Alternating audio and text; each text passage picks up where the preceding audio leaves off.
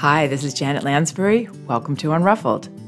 Today I'm joined by Dr. Megan Owens. She's an author, a parent, a psychologist, family counselor, and therapist. She's currently a professor at Penn State University. When Megan became a parent, she developed a special interest in researching the effects of screen use on developing minds. And this education and research led her to decide to raise her two children screen-free in their early years. And with her husband, she created the popular website Screen Free Parenting, which offers thousands and thousands of independent play, screen-free alternatives for children. And then the emphasis of Megan's new book, Spoiled Right, Delaying Screens and Giving Children What They Really Need, is not so much on what not to do and why, but rather on comprehensive, practical answers to the question, what should parents do instead? Before we begin, hi, Megan. Thank you so much for being on my show again. Thank you for having me. I'm excited to be here. You were one of my first guests, I think, back when I started in, I don't know, even when that was, 2015, I think. And I so appreciated connecting with you. And you have your new book out, Spoiled Right, Delaying Screens and Giving Children What They Really Need. And it is dense with information. I mean, this is a comprehensive book. You cover every study that's ever been done on screen use, and you also offer very helpful practical advice for delaying, minimizing, moving away from the dependency that I think, we obviously all have on screens these days. We all have a dependency on it, right? Right. And there's so much debate and so much controversy and so much noise around it that we kind of forget some of the basics. And then especially now, being a parent is already a lot of stress, but now there's all these added factors and kids being home and people weren't able to maybe have the childcare that they were used to. And, everything is just to the max, right? So parents have naturally, a lot of them have fallen into using a lot of screens for their children, maybe more than they wished to. And some of them want to figure out a way to minimize that, but still to be able to have time for themselves where they don't feel the need to use that for entertainment every time to keep their children busy. Yes, the burnout in the last 18 months has got to be tremendous because there are those logistical things that you mentioned, right? Like maybe not having childcare or not having programs for your young children. And then there's like the broader cultural water that we're swimming in of, lots of conflict, lots of civil unrest that we're just bombarded with all the time that is in our minds and our bodies when we're trying to interact with our children. Yeah. So how do we manage all of this? What could we hold on to? What have you done? Because you have two young children. How has it been for you? I think taking a breath and recognizing that the amount of stress that we're dealing with is abnormal as a society, both from the election to murders that we had to witness and wanted to be educated about and advocate about, to, a global pandemic, to losing family members, to worry about losing family members. That level of stress, it's putting our nervous system in a place that it's not meant to be for a long period of time.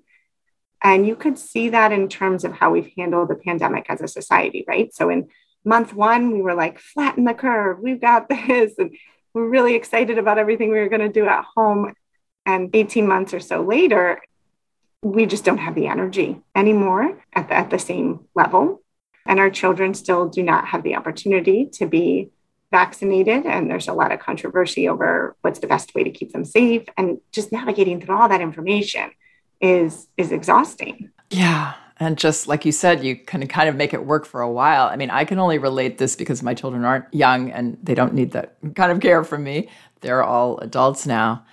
But I can only relate it to times where, for some reason, children were sick or it was raining and raining for weeks and it was harder to do the things that we normally wanted to do. And you can handle that, as you said, for a while. You can rise to that occasion as a parent and say, okay, well, maybe we'll do this screen thing now because you're sick and I need you to rest. I can go get you some stuff for new projects that you can play it with. But after a while, it's like, the special time that was. I mean, special, not necessarily in the positive way, of course, but that's old. We didn't know we were going to have to maintain it this long, right? Right. And so being able to take a breath and recognize that this is not a normal amount of stress, likely that many parents have been under in the past year and a half, and then figure out where you are on that sort of hierarchy of needs in your family. If you are still in that, meeting basic physical needs, scrambling, making sure that you're able to do your job and your baby is fed, and that's all that you can do, then it might not be the time for reflection on your parenting strategies. So just some recognition that reflecting on screen time is a little bit higher on the hierarchy, right? And so it might be frustrating to parents to hear information about that in the last year when they're barely surviving. But then there are parents who have switched out of survival mode for a variety of reasons, structural and personal. And so they may want to sort of reel in the screen time a little bit. And I think if you're in that place, we have some good information for you. But recognizing which place you're in first will be helpful in terms of how you hear things. That makes a lot of sense. And having that self-compassion to say, this is where I'm at. I'm not in that place. I'm not in that space. So rather than feeling bad and guilty about that, really accepting for where you're at and what your needs are, you are doing the very best that you possibly can and giving yourself that break that there will be a time later on. And there's nothing that we can do as parents that can't be undone, right? Or can't be changed. I think that's such an important message because I hear from people all the time. I slowly introduced screen time to my infant or to my toddler, and then it just sort of spiraled out of control, which is what it's designed to do. So that has no reflection on you, your family, or your child, but it spiraled out of control. And now, oh my gosh, have I damaged my child's brain? And fortunately, most children are pretty elastic and we can make some changes and they can come along with us as long as we know where we're going. And so it's okay if things kind of devolved for a while, right? I went through a period this month where I don't think anybody took a bath greater than once every 10 days. I mean, the adults did, but the children definitely didn't. And so, we kind of reel that back in once we got things a little bit more under control in other areas of our life, right? And so it's okay to let go of some other things when you're working on things. And then you reel it back in. And now they're clean. They have been bathed in the past 24 hours. Yes, I love that permission to give ourselves that we are in a process and it's always going to be a process. We're not done. Now I'm there. I've got this parenting thing. We're always moving through the different stages, the different challenges. And then in this period right now, we've got all these added challenges. And screen time is like that too, right? So when we're talking about under 0 to 5-year-olds, I really encourage the message of not yet. If you're able to do the not yet thing, it is so much easier. It really is. And I'll give some reasons as to why it's easier. But then you're moving through that, right? And then they're 5, they're 6, they're 7, they're 12, they're 16. And not yet isn't an appropriate philosophy anymore at that point. But you can keep it really simple when they're little and know that those things will come later for them. Right. So actually, there's 2 big things I want you to share about. I would love to hear about the not yet and how you do that. And then I would also love to hear your thoughts on weaning out of using screens, even with babies, if that's going on. If you can recommend steps for how to kind of move out of this. Yeah. So there are so many research reasons for the not yet. Your child's attention is developing, their sleep habits are developing, their ability for emotional regulation is developing. And most of the time, media is not helping with any of those 3 big things that they're doing.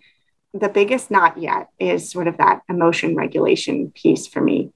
And that's kind of where we get stuck, where it seems like the screen is helping us out or the media that we're using for our toddler is helping us out. And it's really not. They have such strong emotions that are really intense and hard to not get wrapped up in. And it seems like the media makes everything better, right? So you can see a child starting to melt down and you can give them some media and they are pacified, or they're really needy and they're clingy and they're looking for you for interaction and attention and entertainment at a time when it is not possible for you to provide that. And you give them the screen, and it seems like the screen resolves that. Well, all those little things are these tiny little normative experiences with negative emotions. Like mom's in the shower, she can't pay attention to me, I'm frustrated, I'm bored, mom's talking to someone on the phone, this line at the grocery store is too long. Like all those are little exposures we give our kids just naturally without even thinking about it. They learn to tolerate negative emotions. And what happens is we realize really quickly that the media makes it easier for us because it calms that negative emotion, or it seems like it does. But all it's really doing is distracting them from the negative emotion. And so they're not getting that exposure. And they're not learning how to work through it on their own. They're not learning how to tolerate it and move into the next thing and direct their own attention.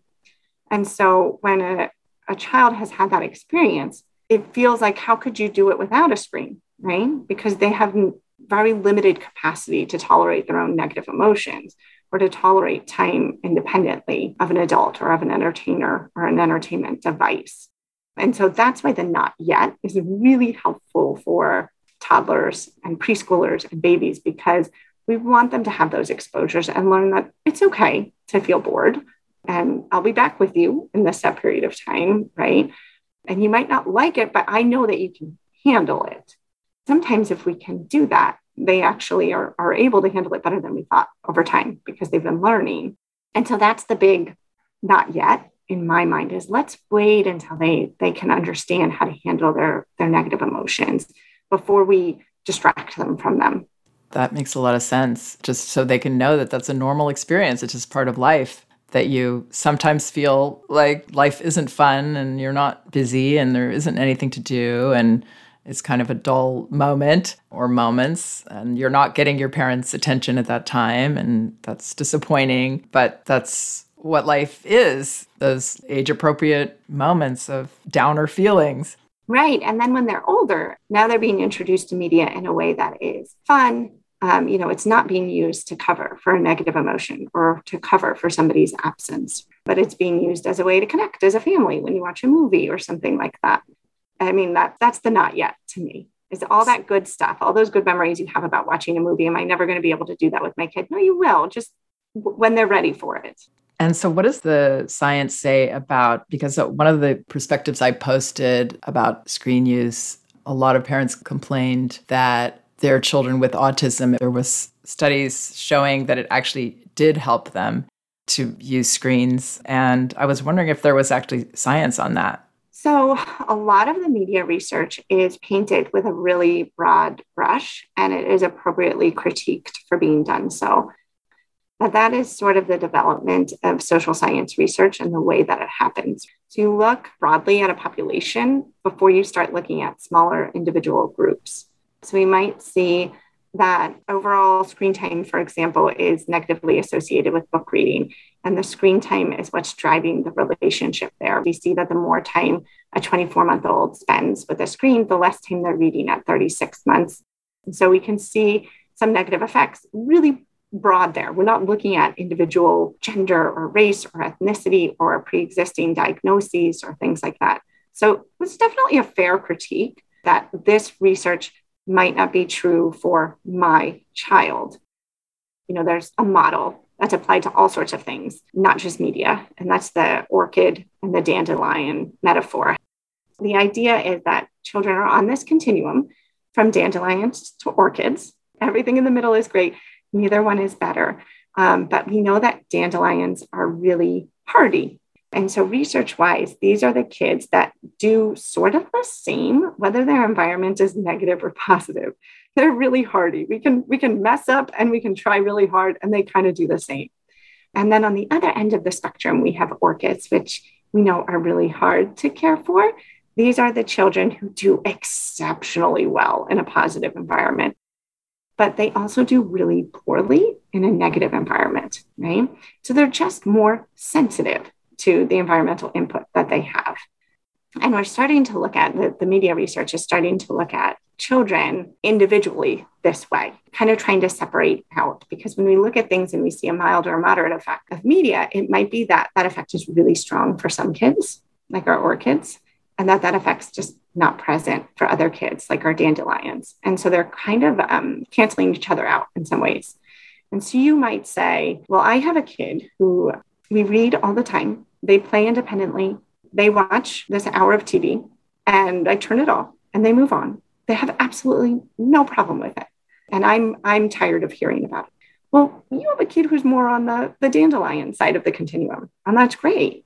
Your neighbor might have a kid who's a little more on the orchid side of the temperament, where the child has a really difficult time turning the screen off, or when you turn the screen off, moving away from it. The child has a really difficult time finding things to do when they're not in front of the screen. They have decreased interest in other activities. There are scales to measure whether your kid has this sort of problematic attitude towards media, where your child, your orchid, is so dysregulated after the screen that you're like, why did I use that for a break for myself? Because now my kid is melting down and just are so fussy, and it's so much worse than if they would have played by themselves. And you're noticing that in your kid. And so there is some difference in terms of how children are responding to media. And we're only just starting research-wise to get into what some of that difference is. We know, for example, that children who have previously been diagnosed with ADHD are more likely to choose media that is fast-paced, that's changing, and that's violent, and that media might have more of an effect on those children. So there's ways in which your individual child is going to respond differently than other children. And you have to take a breath when you read things and wonder whether it fits for your child or not. And if it doesn't, you move on. And if it does, you see what you can garner from it. That's really interesting. So a child with ADHD, why are they drawn to those more violent, quick-paced shows that actually have a worse effect on them? Is that like wanting the kind of food you're allergic to, or? No, I would say that it's more like that the brain of a child with ADHD is looking for stimulation, and they're not finding their environment to be sufficiently stimulating often. And so they appear inattentive. And so the media that's the most stimulating that we have, for a lot of children, that might be overstimulating. It's kind of hitting a sweet spot for children with ADHD. It's really appealing to them because it's so stimulating, because it's fast-paced, and oftentimes because it's violent. That's not the child's fault. That's the way the media is designed. But it's just one teeny tiny example of the way media is going to affect different children differently, and why, as a parent, you have to pay attention. What really matters for you is that one child effect, right? Right. And so noticing, what is your child's behavior like after they've had some time with the screen? And then looking more broadly, what is your child's behavior like as the screen time has increased?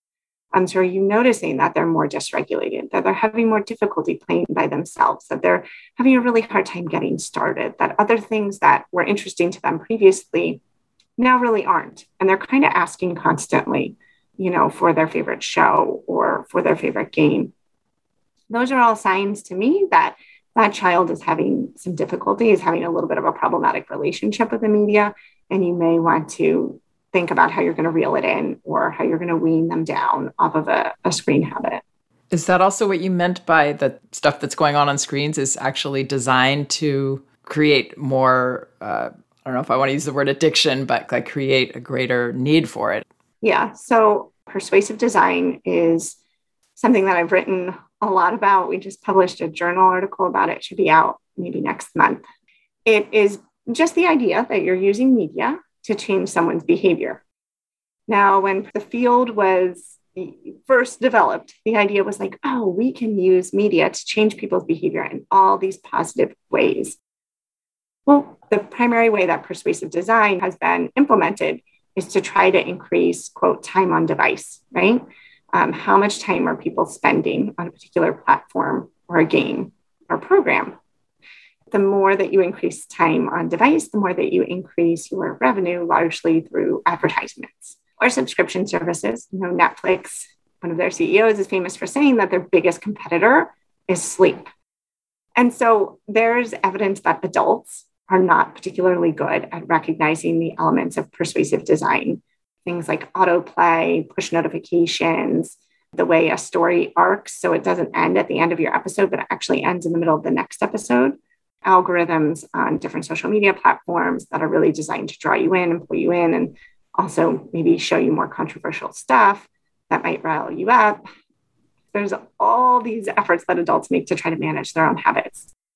Well, we know at a basic level that under 8, children can't really recognize, for example, advertising and the fact that somebody's trying to persuade them to do something that maybe they don't want to do before age 8.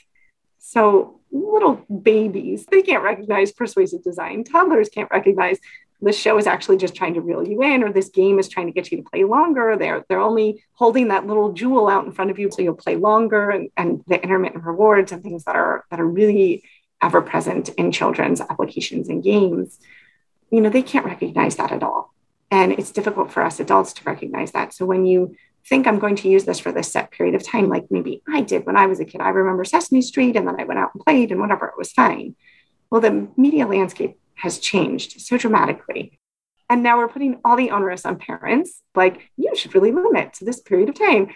And it's so hard for the parents because it wasn't designed that way. It wasn't designed to be consumed in 30-minute bites.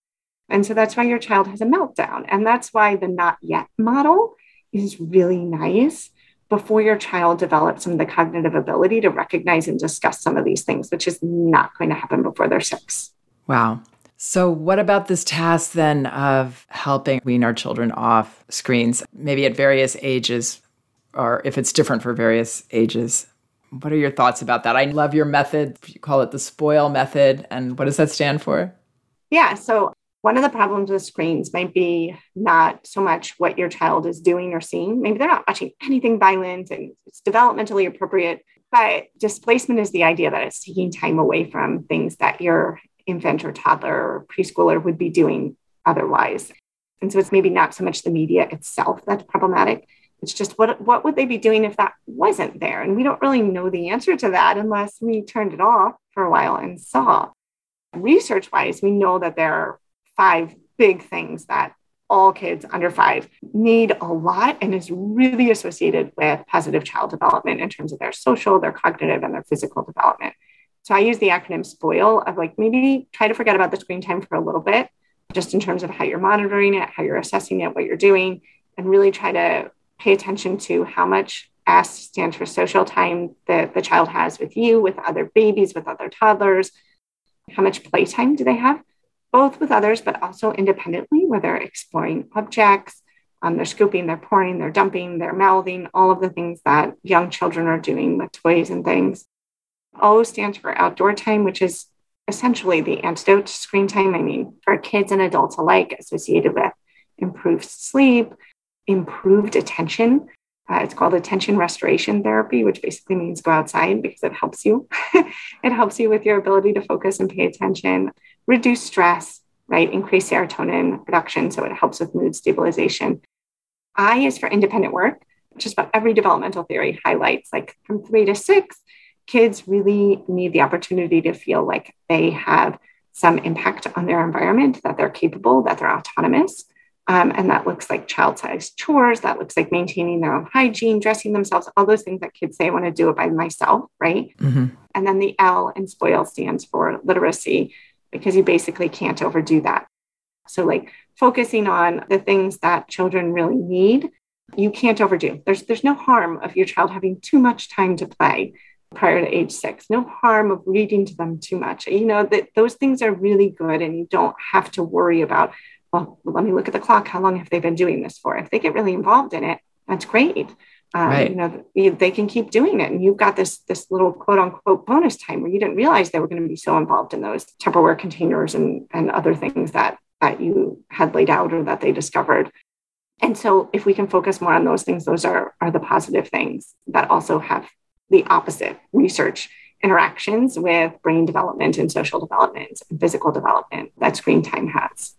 So creating in your environment more opportunities for those things if possible. Right. Instead of just thinking about cutting out screens. I mean, you would be doing that, sure, cutting down the time, but opening up to how you can make those things more possible.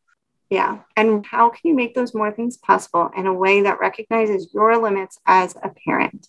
So it doesn't mean that turning off the screen means that you are entertaining your child all the time. That's not helpful, right?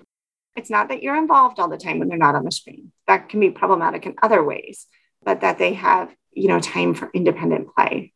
Children can listen to stories on CD or through a player when you are not available to be reading to them. They can sit outside in a safe space and watch the sun and play with leaves and do all sorts of things that you don't have to be involved in. You don't have to direct it.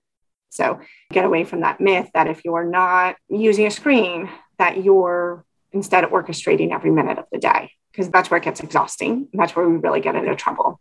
Exactly. It's totally unsustainable. You can't do it. And you are going to, give up at some point very early on. But, it's like what you were talking about the, quote, negative emotions. That's what I think keeps a lot of us from making those boundaries and just saying, no, I'm not going to play with you right now. Here's when I'm going to be available and I can't wait to play with you then. But now's a no. And it's okay if you get upset. You can be really mad at me. But this is what I've got to do. Instead of now I got to go set up an activity for them and make sure that they're okay. I mean, maybe in the beginning, if your child isn't used to that, maybe that will help you kind of scaffold into the next step. But ideally, you want to get to where they've got the ideas and they're using their own imagination and innovation and their instincts about what they actually want to work on and need to work on in this step of their learning. And they're creating those as well. So that's where we, ideally want to be. But in the meantime, it's okay to, give them some options of things to do. Yeah, I want to comment on that. You said there were two things that I think were really good there that I want to highlight. The first is the difference of the message when the child is upset and we think that they can't handle it. So we try to fix it for them. We're inadvertently sending the message that they can't handle it. Right? You can't handle this time where I'm going to be away from you. So I have to be with you, or I have to give you this device instead of the message of, I know you're frustrated right now, or you're mad at me right now. And you really wish we could do this thing, but I know that you can move through this and that you can tolerate this. I know that you'll be okay. And I'll be over here or I'll be wherever I'll be, right? It's a really different message of empowerment that we're giving our children when we're saying, I know you can tolerate this emotion. I know you can tolerate this period of time without me. And so maybe changing your mindset around that might be helpful too, to see that they're really smart, creative, independent people who can come up with really good things to do that you wouldn't have even thought of. I think that's a different message. The other piece, Janet, that you said that I want to touch on is we're talking about a time when you're able to step back, and that might not be right away if you feel like you have had a media habit that's gotten out of control. So having that empathy around, we used to do this phone thing or this tablet thing for this many hours, and we're not going to do that anymore. Coming up really clearly in your mind and your partner's mind about what the new limit is, what you're going to be doing going forward, and then having empathy for the idea that these applications, programs, streaming devices are designed persuasively to reel your child in, and it is not within their brain capacity at this time to understand how to put limits around it. And so you're doing it for them, but understanding that because it's designed that way, it's going to be very frustrating for them. And it's a transition and it's a change for them. And during that time period, you might step in a little more. Now, the way that I would step in is less of being an entertainer and more of consciously setting up their space ahead of time and then being able to sit with them through some frustration. So not weaning them from the TV to you, but weaning them from the TV to their environment.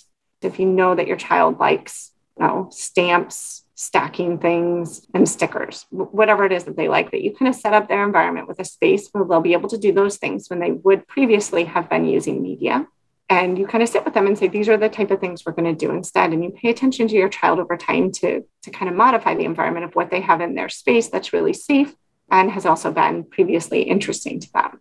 Yeah, that's great. And I think you can also pay attention without playing with, which is another thing that helps your child to feel freer to invent their own games and not have you as part of it. Because a lot of times children feel, especially very young children, they notice that unless they're getting the parent to play with them, the parent is putting their attention elsewhere. So to sometimes give those periods where playing with your child looks a little different and it looks more like you're just there, fully attentive, you're just interested in what your child's doing. And they say, play with me, do this, be this character or whatever, and just say, that's an interesting idea, but I just want to see what you're up to. I'm just here. No expectation that they have to perform, no expectation they have to draw you in or you're going to go elsewhere. Giving them those moments can be very, very powerful.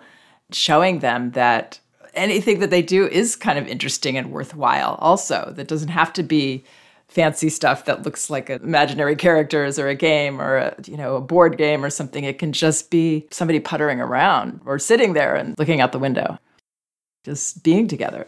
When you talk about that, it just makes my shoulders kind of relax, envisioning myself as that child that I don't have to do anything to reel you in, right? Because I think we feel like that all the time in our relationships, that we have to reel people in and keep them entertained. And how relaxing that must be if we give space to our children that they don't have to reel us in. We're there. It doesn't matter what it is they're doing or what role they give us. We're just going to be there for them to do whatever it is they want to do. Yeah. You kind of mentioned to me what you've noticed about your children with what's going on now, where they've had to be homeschooled and what they've gained from that, because I think it's really an example of, I've honestly seen the amazing results of being careful around screens, about screens with my children. I've really seen how it's helped them to flourish in so many ways. And it sounds like you're doing that too with your children. Can you share a little about that? Yeah. So my children are 6 and 9, and they really had no exposure to screens prior to age 5 or 6. And again, because that was the lazy parent choice, in my opinion, knowing the research, is so much easier to just not yet that problem than to open the door to something that was not really designed for them and for their developing brain. And so as a result of that, and the fact that I work full time, my husband works full time, our children have had a lot of exposure to directing their own time, their own day, which started really small when they were infants and now has expanded into, how much time do we have today that is free? We have 4 hours where we can't go anywhere, during the pandemic, but to them, it's 4 hours where we don't have to. And they just have no problem directing their time for really extended periods, because you're building that muscle over time with children by not over entertaining them. And that's a screen thing, but that's also, a sport thing really early on, an enrichment thing really early on. If you give them space that the world is theirs to explore rather than it's a world that adults need to teach them about constantly, then they have this different attitude, I think, that makes it easier for them to entertain themselves and direct their own day. And it's made them a little more resilient. Though they've had their struggles here and there with the pandemic, it's made them a little more resilient, I think, to having a lot more time on their hands. Well, thank you so much for your time, your book, and sharing with us today. I enjoyed it personally. I always love connecting with you. And thank you for all of your work. Janet, it goes the other direction too. I'm constantly leaning on you for the support of managing children's emotions and setting boundaries in a way that feels really accessible and really possible for parents. I love your work around that. Wow, what a nice thing to say. Thank you so much, Megan. And thank you so much for listening.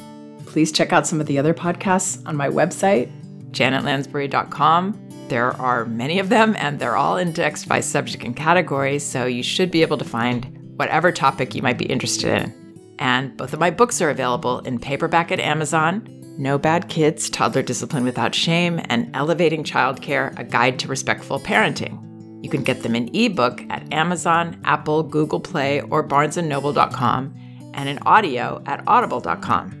Actually, you can get a free audio copy of either book at Audible by following the link in the liner notes of this podcast. Thank you so much for listening and all your kind support. We can do this.